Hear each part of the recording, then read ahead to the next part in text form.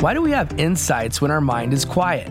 How do insights play a role in our ability to learn, and when do they impact the trajectory of our lives? Welcome to Insight Out, where we explore these questions and dissect how insights influence who we are and ultimately who we become. I interview New York Times best-selling authors and some of the most influential minds of our time to find out what insights have helped to make them who they are. When I realized that the world worked in many different ways, I'm going to choose to create a life that is specifically designed for me. I see infinite capacity to think and create. That's the magic that we all have. You can tap into that at any point in your life. You just have to decide to do it. And as a leader, you have to be a transition figure. As Dr. Covey said, be a light, not a judge. Be a model, not a critic. If you're like me, constantly working to design a life that will allow you to reach your fullest potential so that you can leave your mark on this planet, then you're in the right place. I'm glad to have you on this journey and hope you enjoy this episode of Insight Out. Welcome back to Insight Live. I'm sitting here with Brendan Kumarasamy, Brendan K, they call him, from Master Talk. And today we're going to explore a topic that I know is near and dear to your heart, Brendan, and that is Scott Harrison. Scott Harrison is somebody that you could talk about. You just said before we started this, you could talk about him for 5 hours easily. So let's start there. Why could you talk about him for so long? Yeah, it's a great question, man. I think for me, and this is just a great principle for anyone in life, is pick heroes. There are human beings who have one thing that people who are younger than you just don't have, which is lived experience. There are millions of people, billions of people who have already played this game called life. So the fastest way to being successful is figuring out who you want to model your life against and using them as compasses to be extremely successful. And for me, Scott Harrison was my compass. You know, before I learned about his story, before I learned about what he did, I was pretty focused on just money, to be frank. Make $500,000 a year, buy a big house, get nice things, and live a very simple but luxurious life. Then when I heard Scott's story, I pivoted really quickly to what I had before. So the reason I could talk about Scott is because he's one of my heroes. So I've researched him a lot more than the average human being. And I encourage all of you who are listening to do that with your heroes, because the more that you start to study how somebody does something, instead of just saying wow all the time whenever you think of your hero, you can actually seek to become them as well. Okay, so let's go back in time when you didn't know who he was. Talk about the first time you discovered him and what that looked like in terms of now you are aware of this human being. What impressed you? And I know we're going to get into the story of like what he's done. He was, I know, a massive promoter, and obviously now is running a major nonprofit organization to help in the water crisis, which we'll get into all of that. But when you didn't know who he was, how did you first find him? Right. And I think context on this is important as well, in the sense that the reason why Scott Harrison impressed me so much is because he actually changed my mind about something, which is that nonprofit organizations can actually sustainably solve a problem. And this was my perspective long before I met Scott, which was this: if you want to solve a world problem, go through capitalism. Capitalism solves the world's problems, like Tesla, what Elon's doing with Tesla and the energy crisis, etc.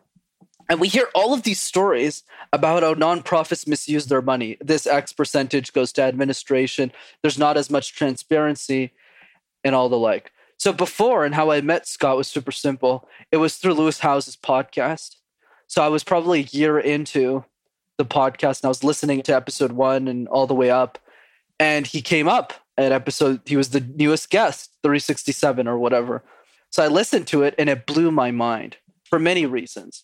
I would say the biggest reason is the guy was super smart and sharp in the way that he thought about problem solving. He wasn't just a philanthropist who said, I want to change the world, I'm going to do this, but was actually super practical and how to solve the problem. So that gave him a lot of credibility right off the bat versus other people I've seen in the same industry. Number 2, he's an exceptional storyteller. The way that he's able to gather buy-in for such a simple problem, because everyone can agree that every single human being should have access to water. And the way that he cultivated like such a cult following to donate money to a charity just blew my mind. Like, I honestly, the reason I got so excited by Scott in the first place is because I couldn't believe it. I was like, is this like a scam? Is this, how did he even do this? And the third piece that really shocked me was when he talked about his 100% model. So how Charity Water works, which is the nonprofit organization Scott runs, is when he started the org, he had no nonprofit experience. He was a nightclub promoter in New York City, one of the best ones, I might add, which is important later in his story. But the idea is, since he knew nothing about charities before he started Charity Water, he just did a little survey. And he would go up to people who are really rich in New York City and just say, why don't you trust charities? And every single one of those people said, well, yeah, we don't trust charities because we don't really know where the money goes. We don't know where the money... And he's like, whoa, this is crazy. So what he did, and I was one of those people, by the way, guilty as charged. But what he did is he said, okay, I'm going to create 2 bank accounts. One bank account where 100% of all the money goes straight to the programs. So if you donate $20, that $20 goes directly to someone in need. But to fund your donation, he has a separate bank account that rich people fund to fund all the overhead costs. This is what he called the well. That was absolutely insane. It's like going up to a high net worth individual who's worth $5 million and saying, hey, I don't want you to fund programs or water. Let Billy do that. I need you to fund the salaries, the printing costs, the credit card transaction fees. And the craziest thing of all of it is he pulled all 3 of those things off flawlessly, despite some of the challenges. So those were the 3 reasons that caught my eye initially. Okay, so let's go a bit deeper on problem solving, because you highlighted that as one of the things that stood out. It really impressed you, and you gave an example of how he solved a problem, which is, hey, people don't trust nonprofits. They don't know where the money's going to go. They don't have confidence that when they donate money that it's actually going to go to the intended purpose or cause that they think it's going to. So he solved that. What are some other things that stand out from a problem-solving perspective, either the way in which he thinks or something that you picked up from the book that would be valuable to share right now? Absolutely. So the first piece is definitely that one that you just mentioned around how most people don't trust charities, including me, by the way. Charity Water was my first ever $1,000 donation to a charity. Before that, I had never donated more than $50 or $100 to a charity, right? And so I was same level of skepticism. And by the way, so just so we're transparent, I still have that level of skepticism for most nonprofits. I just make an exception for Charity Water. So that's worth noting for the pod as well. The second thing that really is interesting about Scott that we can all learn from him is when we think about nonprofit, focus on the hope rather than the despair. So of course, the water crisis is a tragic thing. Not 10% of the world's population is literally drinking dirty water every day, like brown water. It's like absolutely mental. It's something that we can't fathom. And frankly, I can't even fathom it because it's never happened in my life. But this is a real thing that's happening for 1 out of 10 human beings, where they wake up every day and just drink brown water. But what most nonprofits do is they focus on the despair. I'm sure everyone has seen those commercials where you see all the bad stuff that's happening and you pretty much give money out of guilt. That's how you donate and that's how you give funds. You kind of feel bad and it doesn't leave a very good feeling in your stomach. You're kind of just trying to solve your own guilt towards that problem.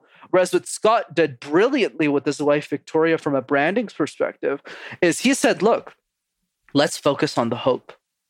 Let's focus on making this a party. This is amazing. This is a journey. Billy, I would love for you to come on this journey with us. If we had 1 million people like you, Billy, who would donate $20 to $30 a month, imagine how many lives we could save. That was very revolutionary to the way that Scott told the story of Charity Water, gave the hope piece, and more specifically, and this is another key that I learned from Scott Harrison, is include everyone in the story, not just the founder. So what Scott did exceptionally well is he didn't just talk about his personal story, where he said, okay, I was a nightclub, there's a lot of focus there, but he also celebrates all the other stakeholders around Charity Water. Here's a quick example of that. Nora is an 8-year-old girl who gave $8 to Charity Water. Basically how the story went is she wanted to give money to charity. that organization. So she went to her mom and she said, "Mommy, how much money do I have in my piggy bank?" And then her mom looked at it and said $8. And she donated, sent the envelope with like the change to Charity Water and said, "Hey, I would love for this to go to clean water." Notice how you're smiling there, right? Telling the stories of other people. That's a true story. So Charity Water went to her house, filmed her, made a whole commercial called the $8 campaign, raised $1 million. It was absolutely crazy. Isn't that amazing? Right. So there's a lot we can learn from Scott. I love that, man. Okay, so you find him through Lewis, and then you're fascinated. I want to get into his book in a minute, but before we do, when you heard him, you mentioned a few things which impressed you. Problem solving, that he changed your mind about how you solve problems, world problems, or big picture problems, human problems. And he made you change your mind where you used to think it could only be solved using business, capitalism, things of that nature, but you now actually believe it can be solved through a nonprofit. What else impressed you? If you could go back and, you were maybe a year into listening to Lewis and you found that episode, what else stood out from that first experience listening to him being interviewed? And then we'll get into the book. Right. And let's double click on the problem solving piece. I'll give you an insight I actually never talked about publicly, which is what Scott convinced me of that I ended up being wrong on and he was right. And what he ultimately convinced me of is the following, Billy. There's some problems in the world that you don't need nonprofits for. I'll give you the best example. The problem I'm solving, public speaking for the world.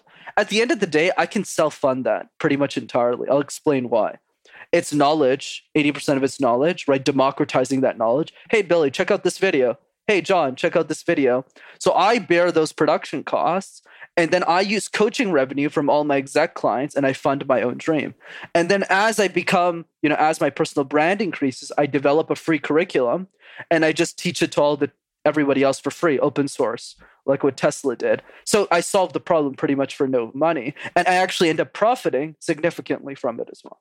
So I hope that logic makes sense for people who are listening. But what Scott convinced me of, and he was absolutely correct on this, is you can't do that with every problem. And the reason is because in problems where only the bottom 10% of the human population is affected, capitalism doesn't work, period, for the most part. Because we can't fund these innovations through money from the bottom 10% because they have no money. Here's another quick, easy example to demonstrate this, because I know I'm a bit long-winded here.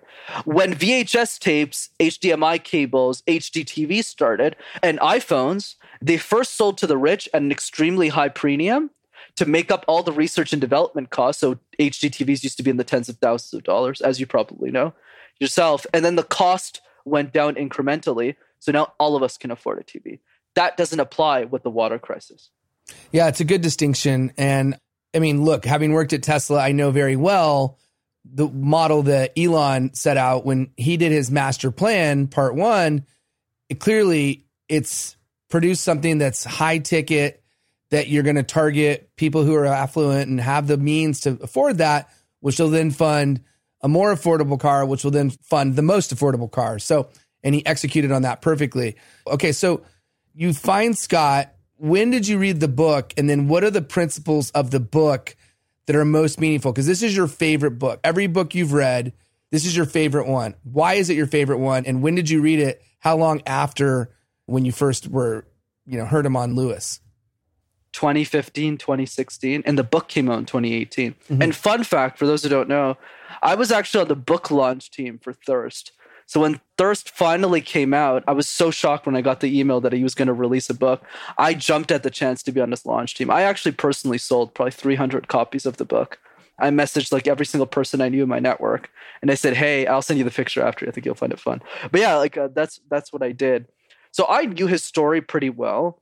But what Thirst does is it goes into pretty much every single move line by line from the beginning. Here's why Thirst is such an important read, and I'll tell you who it's for. Wait, hold on. You say every single, is it from him starting Charity Water? Correct. That's the play-by-play? Okay, got it. Yeah, every single play is in the book. Even before that, from when he started, the story actually begins when he's 18 in the book, where he first gets into the nightlife, New York City. So there's a lot of details in the book he doesn't actually cover in podcasts, which is normal, right? Because the Audible is like few hours, and you only have an hour or something on a podcast. So that's what happened. But let's go from the bottom top. Here's who I think the book is for. The book is a great example of an individual trying to solve a global problem that is advancing the human race and is damn successful at it. Damn successful at it. Who isn't an Elon Musk, who isn't this big, super genius. He's just a guy who had a lot of hustle, and he's very smart as well, but from a different lens. But it gives you hope that you can also solve one problem as well. And there's a great quote by the book that we can start with. And the quote is by Scott Harrison: "The goal is not to live forever, but rather create something that will." So when I read that book and I finished it, I knew that I was meant to solve one problem too. And that later ended up becoming Master Talk 2 years later when I had the idea for it, for public speaking. But basically what this does is it gives a blueprint for any change maker in the world who actually wants to make a difference in the world to know exactly how to do it play by play. That's what Scott Harrison's book is for. So for anyone who actually wants to make a difference, that's a must read in my opinion. Do you think the change maker who this would best apply for is someone who's solving a problem for, let's call it, you mentioned people who are in the lower 10% from just a standpoint of financial well-being. Is that who it's meant for, or really anybody that wants to solve a world problem? Great follow-up. This is more my personal opinion. I think it's relevant for everybody. Whether you're trying to build the next Tesla or whether you're trying to build the next nonprofit, you definitely want to be reading Scott's book. And I'll tell you why. Whenever we think most of problems in the world, it's very depressing, Billy. You're like, oh, this is happening. Everyone's always complaining about everything that's happening in the world. And it's just bad energy. It's bad woo-woo. You don't want to do it. You don't feel you could accomplish it. Scott Harrison is a textbook example of someone who wasn't supposed to change the world and who did at a level that is unfathomable for the world. So that's why I'm a big advocate of what he does and also the principles that he teaches in the book, whether you're an entrepreneur or someone who's trying to solve a problem for the bottom 10. Got it. Okay, so let's talk about some of those principles. You call it a blueprint. What are some of the key tenets of the blueprint that stand out? Obviously, somebody needs to read the book to get all the nuance and the detail, but let's use broad strokes here. What are some of the key elements that stand out? Yeah, so let's go ahead and summarize a couple of points I touched on earlier so people have a nice clean bullet list. Number one is storytell your ideas in a way that includes everybody, not just yourself.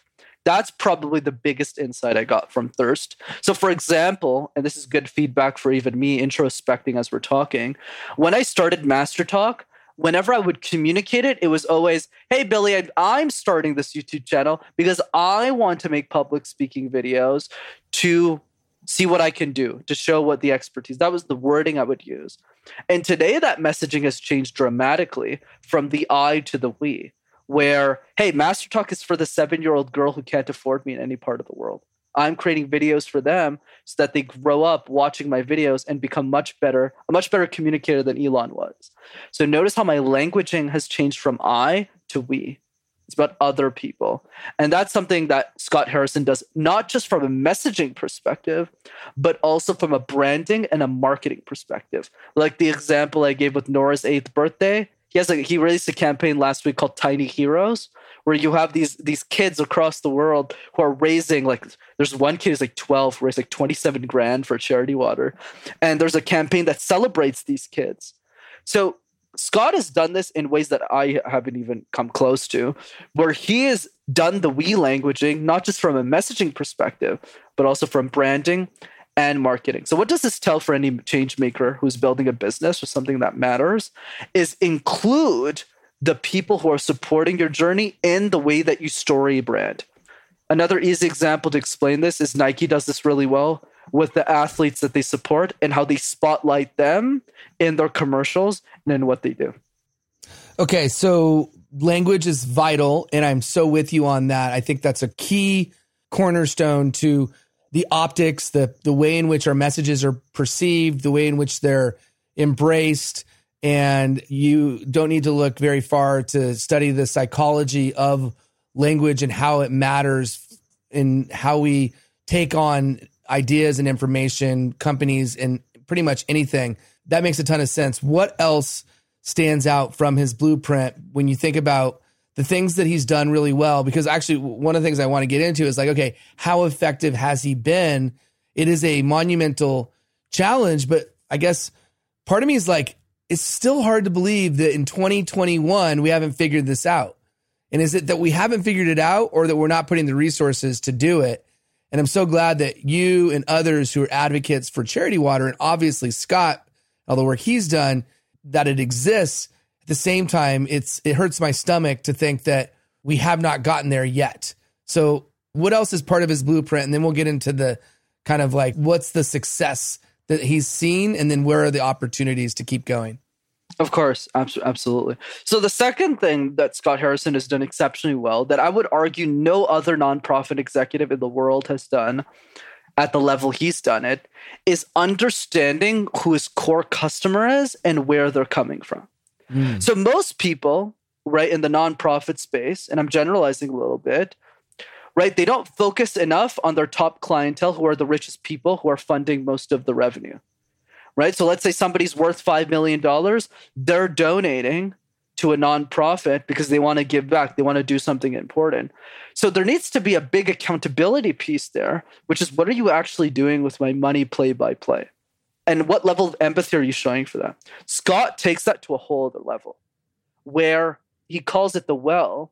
But the well is a lot more than just a group of people who give money to Charity Water. It's an accountability group. It's a community group. Everyone in the well knows each other. He gives them like special gifts, like things like that, special status roles. It's like there's a certain status about being in the well, because a lot of people in the well are actually extremely impressive. I'll give you a couple of names right now. Daniel Ek, the founder of Spotify, Reid Hoffman, the founder of LinkedIn, Gary Vaynerchuk. These are some examples of people who are in the well. Mm-hmm. And what's interesting is the way and how he markets it. It's a very exclusive, it's a private community. So the way that he appeals to the rich, the way that he appeals to high net worth individuals from a philanthropic perspective is very intriguing. And so a good way Gary Vee actually explained this in an interview with Scott Harrison is he said, in the same way that you learned how to sell $50 bottles of champagnes for $2,000 at a nightclub in New York City, you're doing the same skills, you're applying that same marketing tactic to philanthropy. So that's another thing we can learn from Scott, is really paying attention to who your core customer is and understanding what they actually want. Because at the end of the day, people who have high net worths want results. And even if results are much harder to attain in a nonprofit setting because you don't have as much resources, they still want that accountability. And Scott has created an incentive structure where, hey, all of the money that you're giving me is going into salary, so I better justify every penny that I'm making, or else you're going to leave and go give money to somewhere else. So there's a huge amount of trust that is immediately built into Scott's organization that no other nonprofit in the world has. What is he doing right? And it makes perfect sense. I knew immediately where you were going. When you think about his background, there's a certain type of person when you're doing super high-end parties and events in New York and clubs where it's the top people in the city going to these clubs where they're, bottle service and all these different crazy things. It's so interesting to see the parallels, finding people who want to be part of the well. What do you think is the attraction that he's done right? Because obviously, to your point, you need to know your customers. What do you think he has done exceptionally well to get them to not only feel comfortable, but feel this desire to want to be part of this? I guess you could call it he's created a culture where there's an attraction to be a part of it. Great question. So one thing that I specifically think that Scott has done exceptionally well, nobody talks about, is his ability to build personal brand as a nonprofit founder. So here's a question I'll throw back to you as a thought experiment, Billy. How many nonprofit CEOs do you know who appear on podcasts as often as Scott Harrison does? It's a good question. Yeah, I mean, I think there's very few. I mean, I would guess, yeah. Right, it's a trick question. He's definitely very, very public. As a brand, as a leader of a nonprofit, I can't think of anyone who's more at the forefront. So that's a good point. Exactly. It's a trick question, right? I was expecting you to say that. But that's the point, right? Like, just the fact that he puts that much effort into his personal brand in a way that literally no other nonprofits yet. I'll give credit where it's due. There's one other CEO. I'll give a shout out to Tim Ballard, who's the CEO of Operation Underground Railroad, helps people with human trafficking. Great mission, great guy. Great insights as well. He's a bit public too, but no one has topped Scott on the number of podcast appearances and the number of PR that he does in press. So what this does is it creates an aura around him and elevates him to a certain status that people look up to, including me, and go, wow, I really want to join the Well someday. And that's one of my goals, by the way, in my 20s, is to join the Well. Because, not just because the mission is important, but also because of the status around Scott Harrison. That's one piece. The other piece, and this is one thing Scott has done well, but with choosing the right problem to solve, is the conversation is not that hard. So let's say, for example, he closed Gary Vaynerchuk. Gary was one of the first people to join the Well, long time ago. This is probably like 10 years ago. He's one of the oldest members. And he closed them one-on-one. And the conversation's really simple. You have different political beliefs than I do. You have different religious beliefs than I do. But do you think that every single human being should have a glass of water to drink? Everyone says yes. So that's why the conversation isn't that hard, as long as you can convince people of the ROI. And then what he did after that, because how he got Gary was through an introduction by a guy named Chris Sacca. Chris Sacca is a very well-known venture capitalist. He was an early investor in Uber, Twitter, etc. Chris made the intro to Gary. So Scott is, I believe, I don't know exactly, I have to ask him when I meet him someday, but I believe he's actually closed most of those Well people in one-on-one dinner conversations. Okay. So clearly his personal brand, there's a status piece. He's also doing the legwork himself by having one-on-one conversations, closing them. He is a hero to you. And in many ways, you revere him so much that you're modeling a lot of what you're doing after him. What haven't we explored yet about Scott that people wouldn't know? That maybe, if you're not familiar with his story, and as much as he does have a personal brand, I would guess that a good percentage of people may not know who he is at all. And if they do, they know very little about him. We know now through this conversation some of those pieces, but what else is so impressive about him that would make it worth sharing right now? His subscription model. So he has a subscription recurring revenue stream model for his nonprofit called The Spring. So The Spring is basically where you donate $30 a month. It's 40 now. And with that $40, you get one person clean water every month. So I'm a member of The Spring as an example. But what Scott Harrison has done very well, and he's the only nonprofit I know of who has done this like at a level that is unheard of, is he creates a whole community out of it. So The Spring is not just you give money and that's it. You get an email every month with an update. They tell you where the well is, literally where the well is, where it is on the website. So you can actually go see the well that you're helping fund. It's actually bonkers when you're spending $40 a month or something. And the other piece is they even have book clubs. You can actually go meet other members of The Spring. So he's made it this entire community. The way that he describes it, it's a movement rather than the money. So it doesn't matter if you donate $5 a month or $5,000 a month. It's about, are you in on this party? Are you in so that we can join together as a group to solve this big problem? That's what he's done really well through his marketing. And as you see, because I know you watched this 20-minute video, the call to action is join The Spring. It's not join the Well, which is like 60 grand US a year. It's, hey, can you give $5 a month? Can you give $30 a month? And he got Daniel Ek, the founder of Spotify, the music service, to help him build out that subscription service.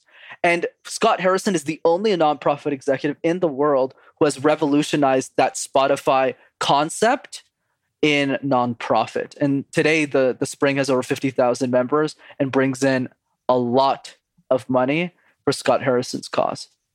And the people that have joined The Spring, is the idea then, you mentioned that it's $40 a month. It's actually going to somebody. You can almost track it and see where it's going. And just to kind of replay what you said earlier, then all of that money goes to the cause versus the well, all of that money goes towards operations.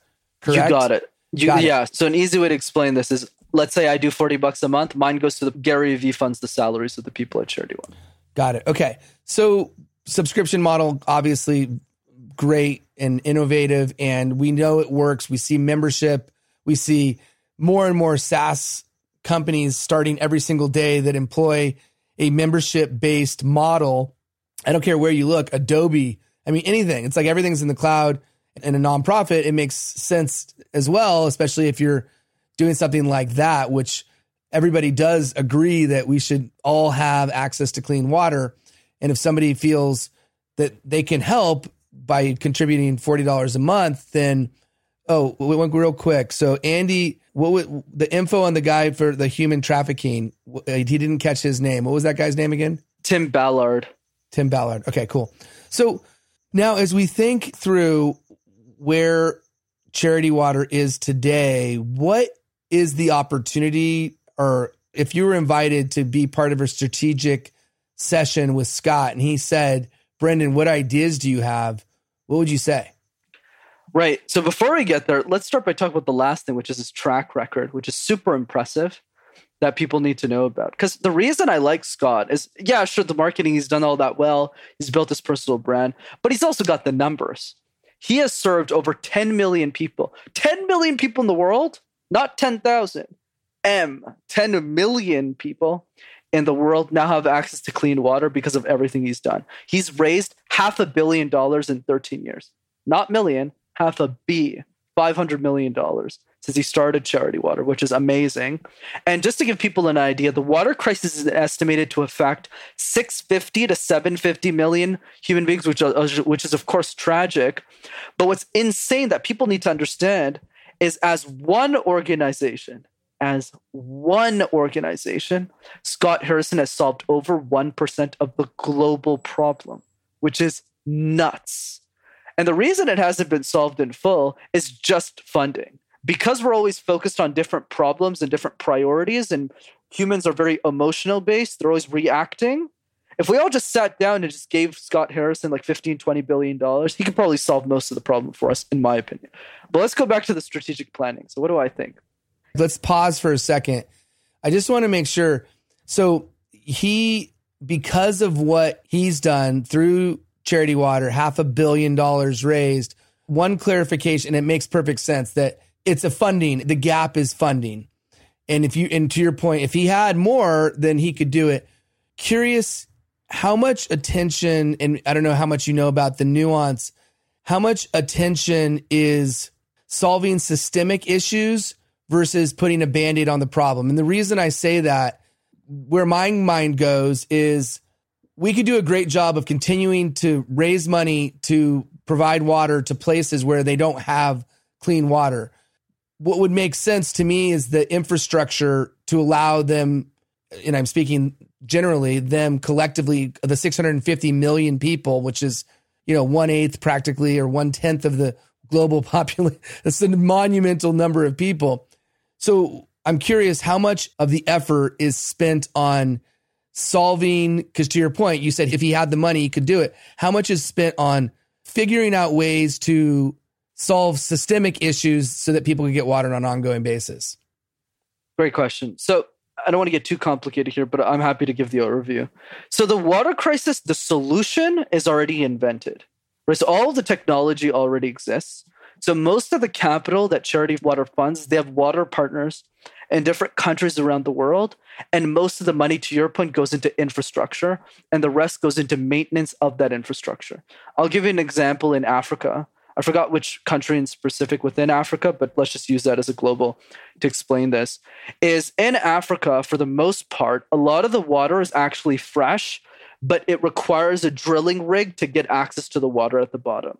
So what happens is Charity Water needs to invest a significant more money in Africa to get the water, which is different than other countries. I'll explain a bit later. And then after the water comes out, somebody needs to maintain that well. So what Google did a few years ago is they gave Charity Water, I believe the number was 10 million or something, to design GPS tracking devices for all their wells. So every well in the world is tracked in a database in Charity Water. And the mechanics who are running around in motorcycles around Africa know exactly which wells are working and which ones aren't. So that's why, so basically they spend like 28 days out of 30 of their month. They pretty much see their families 2 days a month. It's kind of crazy what their job is. And all they do is they fix wells that are built. So that way it creates that systemic, to your point. But the other point I'll add as well is in some countries like Cambodia, the cost to get somebody access to water is actually very, very low. We're talking $10, $15 a person.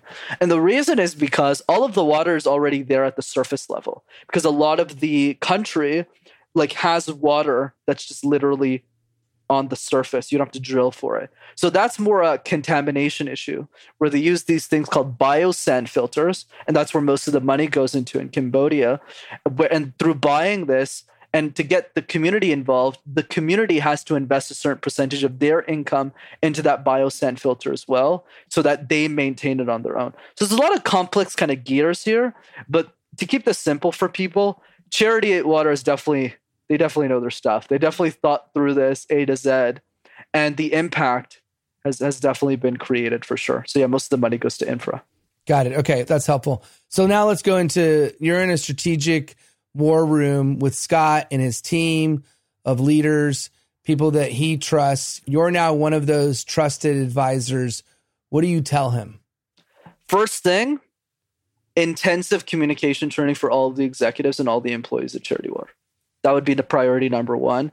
Every single person in this company, every single person in this nonprofit is a brand ambassador, and they don't have funds to hire a top-end speech coach. So that's the first thing I want to do. The second I meet him is free communication training. I don't care if it costs $100,000. I'll just front all of that for free and make them all 10 times better than they already are. It'll automatically increase the funding that they'll raise. It'll be easier for them to speak out their story and explain Charity Water. And that also includes training for all of the brand ambassadors for the brand, their kids, all that stuff. Encourage them to get into the streets and really communicate their ideas better. That would be the first thing that I would focus on. The second thing that I would focus on is really on the number of how do we increase the number of Spring members? I believe the number is currently 50,000 to 1 million. Because if we got that number to 1 million and the average person donates 30 to 40 bucks a month, that's $30 million a month, which is crazy, right? So they'll raise hundreds of millions of dollars a year and they'll be able to solve this thing before Scott Harrison, God forbid, dies or retires as CEO of Charity Water. That's the idea. So now the question is, how do you scale from 50 grand to 1 million? So what I would think about, and I would do this with Scott, like we'd spend an hour or a couple of hours doing this over some lunch or something, is we would go through all of the influencers that he currently doesn't have relationships with. Okay? I want to emphasize doesn't. And make a list of all the big podcasts. And then my responsibility and the people that I know who are big in the space is what I'm going to do in 5 years. I guess I'm giving away my master plan on live, but it's okay. 2 people are watching, so it's all good. Then what's going to happen is through every single person he doesn't have a relationship with, I'm personally going to dive into my own network to make sure he gets intros to all of the other big shows after I get on them. That's the big play. And then going to live events or communities of people who have very high net worths. Like, for example, he's not very involved in the Tony Robbins community. Nobody knows who he is. All those people are multimillionaires. A lot of those individuals are. And I'm the one who's doing that for him, and he doesn't even know that. Because I'm going into that community and I'm promoting Charity Water. So it's also about thinking about who are the members of your well and what communities, especially in the personal development space, that you can enter and quickly get them aligned to what your brand is and what your vision is. That would probably be the second thing. Okay. Well, yeah. And it makes perfect sense, right? If you have these influencers that are untapped at this point, getting them to obviously believe and support and be advocates, brand ambassadors for the mission of Charity Water would be valuable. And then to your point, your first point, which is prepare and give people the knowledge to be able to effectively share the reason why they are part of Charity Water, why they are so passionate about the mission, and then they could then obviously help spread it. And I think that goes with anyone that's a brand ambassador for the organization. So now that you've done those two things, what else would you suggest? Because to your point, to go from 50,000 to 1 million, that's a big delta. That's a big gap. And you could do it with influencers for sure, but I'm sure there's another thing up your sleeve. What would be one more thing? I'll be honest, Billy. This is going to be a tough one for you. I have like 17 things. So this is going to be a long interview. Okay, so the third thing I would do is I would go to their top 100 brand ambassador, and so I'd literally would have them all do. Because Scott Harrison has made this easy, which is another thing I want to emphasize, is he's created a YouTube video that literally anyone on this call can watch. And in 20 minutes, 25%, I believe he said 20%. No, sorry. 17% of the people who actually watched that video, if my number is correct, actually joined the spring after that video is over. That's mind-boggling, right? Basically, what he did is he commissioned the CEO of Free the Children, and it was this video called Coney on the internet. It got like 120 million views for nonprofit, and he commissioned that guy to make that video. It is a great video. I mean, it came up as an ad, and I watched the entire thing. It's fantastic. I love that. And you know what's crazy about this, Billy? And that's why I don't, and this is just me being honest, that's why I take Scott Harrison very seriously relative to every other person. You know what the budget of that video was? $50,000. Any nonprofit can do that. Why is Scott the only one who does it? It kind of drives me a bit crazy. But it reinforces the idea that I really need to back Scott and help him. So here's the third strategy. What I would tell Scott is go up to your top 1,000 fans, or go to your members of the spring, all 30, 40, 50,000 of them, and do the following. Simple ask, no money, keep donating your $40 a month. I love you. And I would try and get in-person relationships with as many of them as possible and get them to only do one thing, which is share that spring video with every single person in their network. That's it. So it's literally a copy paste on everyone on Facebook. If all 50,000 did that with 1,000 people each, that's like 5 million people, like right off the bat. 17% of them convert to Spring members. Holy crap. That's immediate million Spring members right away, and that solves all his problems. Okay, so that's 3. We got, 14 more to go? I got a lot, man. No. Give us your 2 or 3 other top ones that you think, let's move the needle, right? Because what I love about this is this could apply to anyone doing anything, right? It could apply to business. It could apply to somebody else who runs a nonprofit. It could apply to somebody that wants to support Charity Water and wants to think about how they can help. So, and I love the idea of levers that you could pull. When a lever is go to all the people that are already familiar with the cause, that are already investing, get them to further their investment by raising awareness through their own networks. Okay, so what else? Yeah, I would say the next thing is pick your top 100 influencers who have donated, who have raised the most money for you for Charity Water, and have them always promote Thirst whenever they're on another person's show. This is something I do. So when somebody asks me for a book recommendation, I always say that the number one book I've ever read is Thirst by Scott Harrison. I do that for 2 reasons. One, because it's in my top 3. But the other reason is because I would rather promote that book that's actually going to do something for the human race than promote the other 2 books in my top 3 that people can just DM me for. So that's another thing I do. Well, if Lewis Howes did that at every podcast he attended, imagine how much traction that book would get. It would be absolutely crazy. In the same way that most of his copies that got sold was because of Gary Vee's community. Gary promoted the crap out of Scott when he interviewed him. And I just wish everyone else would do that, because everyone needs access to clean water. So that would be the third tactic I would give. And the fourth tactic I would give is making sure that everyone who's liking the Charity Water Facebook page has also bought a copy of Thirst. So one strategy I gave in the book launch, actually, to the rest of the group, is I told them, go on Charity Water and see who in your friend group has already liked their Facebook page. So you see on Facebook, this person has liked whatever, and DM them personally and say there's a book out. Most people I DM'd said, oh, I didn't know there was a book, and they bought the book right away. If every single person did that, we would sell easily 100,000 copies of Thirst, and that would really increase the personal brand because we would have that in every household. Read the book, they're inspired, they feel connected, they want to be a part of the mission. Okay, so for somebody that's watching or listening right now to this, what would be your advice to them? Clearly, it's read Thirst. What else, and become a member of Spring, what else could they be doing proactively to support Scott and his mission? And or what could they be doing to study Scott, to learn more about him like you've done? Right. And here's the principle I want to share with everyone is find your Scott, right? Find the person that you admire so much. that really changes the trajectory and influences the way you live life. Because after I met him, all of my priorities in life completely changed. From, oh, I want to buy this big house. Oh, I want to go to these expensive things, to, yeah, I'd rather just live in my mom's basement and do other things, because if I had $500,000, it makes much more sense for me to give 60 grand to Charity Water than go buy a Benz, right? So for you, that's going to be different who's listening. For you, the person you admire might be somebody else. So that's what I really encourage everyone to do, is to be a bit more humble, to have a bit more humility, and learn from the people who have done what you want to do and learn from them. And part of that is learning from Scott, whether you want to do something in philanthropy, whether you want to do a business. If you're someone who just wants to make an impact in the world, reading his book will just give you a lot of lessons, whether you support Charity Water or not, that you can just apply back into the problem that you're solving for. And the other easy thing you can do as well to support is just type the spring Charity Water and just watch that 20-minute video that we talked about today.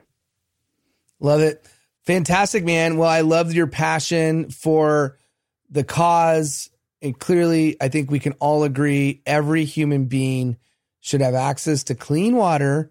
And this organization's doing so much to make that a reality.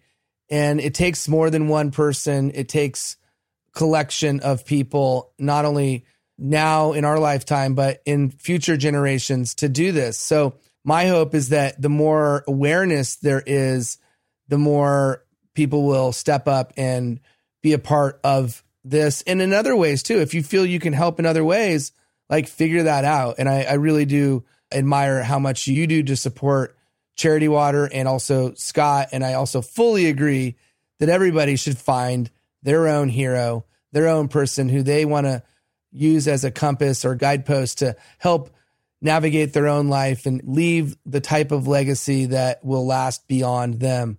So until next time, excited to have another conversation on our next live. Please send us a DM. Let us know what you think of this. Thanks for all the DMs we got on the last one. Exciting to hear people that love this new thing that we're doing. So please let us know what we can do to provide as much knowledge and insight as possible. If you have suggestions for topics, ideas for things that we should explore, we welcome that. And until next time, please do make it a great one. Thanks, everyone. We'll talk to you guys very, very soon. Thanks, Brendan. Thank you for listening to this episode of Inside Out. I hope you took away some valuable insights that will help you in business and in life. If you like this show, the best payment you can give is to rate, review, and subscribe to the show on your favorite podcast platform. You can also listen to past episodes and see a breakdown of all the best insights by going to insideoutshow.com. And for the record, there's no greater compliment than sharing this show with your friends on social media. So if there's an insight or a lesson that you liked, please share it and tag both me and today's guest. And until next time, remember, your next life-changing breakthrough moment may happen when you least expect it. Insight out.